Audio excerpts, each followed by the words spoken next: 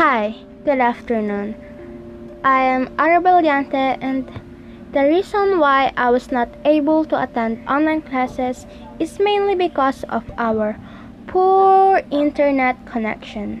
Though I cannot speak on others' behalf, some students do not have internet connection to begin with, thus making them impossible to attend online classes.